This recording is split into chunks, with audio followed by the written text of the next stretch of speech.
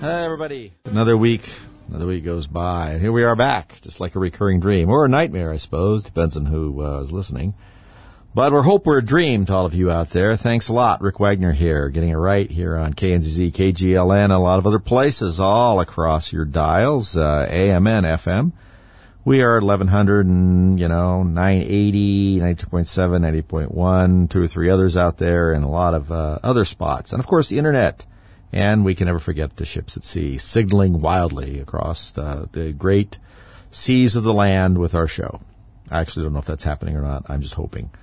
But we're back. Say, how's it going out there? Everybody still free and easy, and nobody in jail listening on a transistor radio or anything yet? Okay, good. Just checking. That seems to be where things are going. So I thought I would try and find out. I was looking at my notes here. I was noticing on Thursday here, I saw an article on Breitbart. I put it up on our website at rickwagnershow.com. That James O'Keefe from Project Veritas. Remember James O'Keefe out there does all those great videos where he gets people saying all kinds of really surprising things. Well, not surprising at all, really. We're just surprising that they say it. About how January 6th was a big mess and overblown by one of the reporters that been hounding it from the New York Times, I think was one of them, and all these great videos and stuff. Well, of course, he's the enemy. He is an enemy of the people, and by people we, of course, mean the small select group of elite knotheads that live in Washington, D.C., and a couple of coastal towns, too. And it looks as though, story I read, that the FBI, the Federal Bureau of Investigating Conservatives, I guess that's FBIC, isn't it, is got their sights set on old James. We'll see if that happens. Apparently it has to do with, what is it, Andrea? Is that her name? I'm trying to remember her name. Biden's daughter. Remember the diary? The whole diary thing that started coming up in 2021? She apparently, this is a story we received, and I'm beginning to question, well, it could be true. I'm just beginning to question the reinvention of it that I saw. That she apparently left it when she had moved out of someplace, and it was found by someone, and then that person was sort of shopping it around to various places to try and sell it.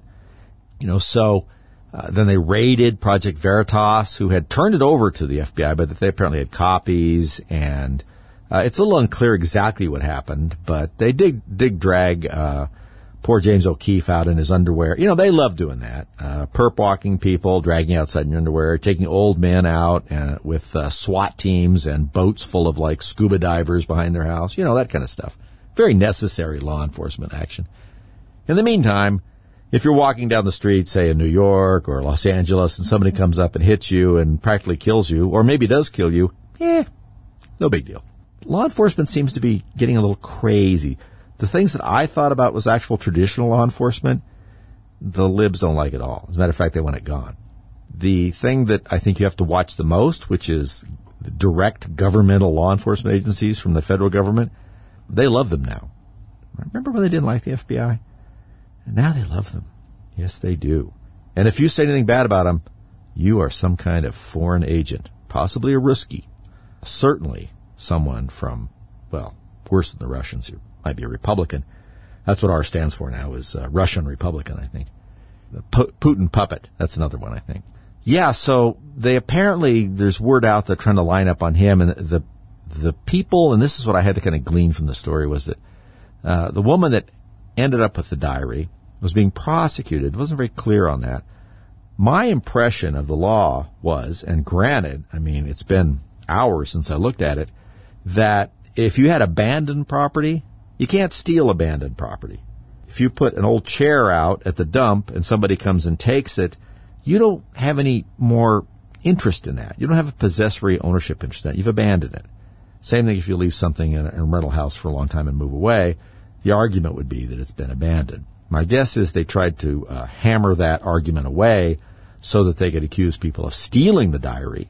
And once they could say that they stole the diary, then everybody that they tried to shop it to that was involved in trying to buy it, you could probably throw some conspiracy charge at them, right? Conspiracy to receive stolen property, something like that. So you just have to keep hammering away on the pretext, create the underlying crime.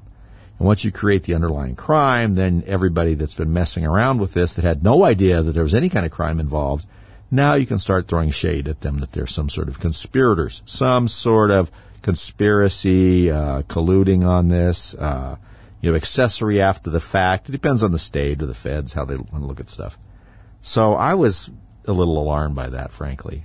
We seem to be headed towards this scary, frankly, I never thought we would get to, at least not in my lifetime, where the state has become the state, like in some dystopian novel or TV show, where it's this edifice that creates everything, protects itself, and is immovable from the outside.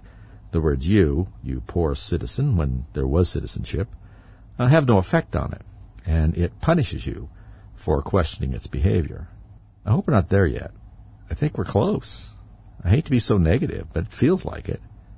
We really are coming up in the last election or two to be able to do anything at all about it. Some of you out there may have been a little down because the media just has been going crazy. Oh, the Aviator Joe is having a great week. No, he's not.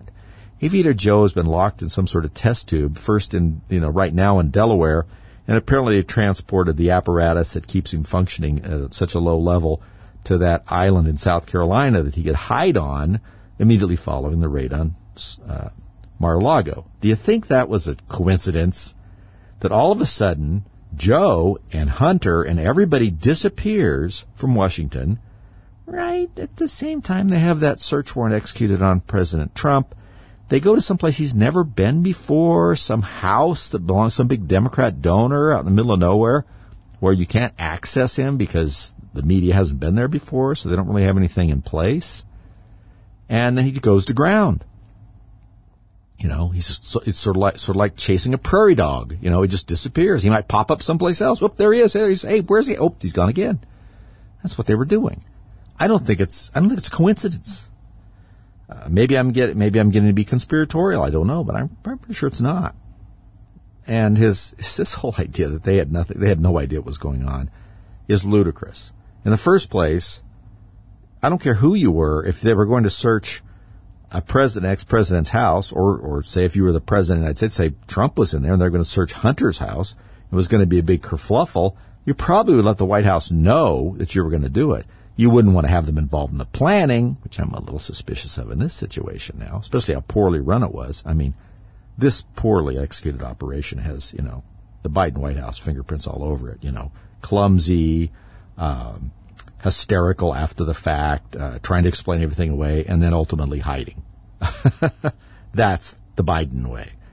And so, but he did disappear so well. But now it appears that the state is, it's gotten a little scary out there. I mean, I think that in their heart of hearts, you would never detect this unless you went on the internet, that the sort of drumbeat out there from the far left is that, and you don't have to go that far left, James Carville, all these other people, that that Republicans in general, and anybody that's a conservative, are threats to society of such a nature that really anything you do to hunt these crazy people down and whatever you do to them is kind of okay. I don't think that everybody believes that, but there's far too much of that out there. You probably heard this idiot. Oh, I didn't bring his name in with me, Hansen or something. He was national security chief or something like that. He was a 4-star, I think, in the Air Force, and someone else tweeted out there, this is like the Rosenbergs when they're talking about Mar-a-Lago. Yeah, right. That's right. It's like stealing the nuclear secrets and selling it to the Russians. Right? Morons.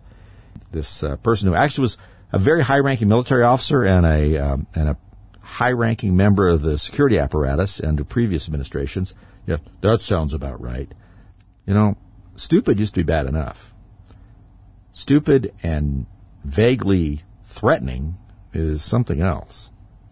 You guys got to be watched. I don't know, guys. We got to make some changes at the ballot box. See you soon. Be right back.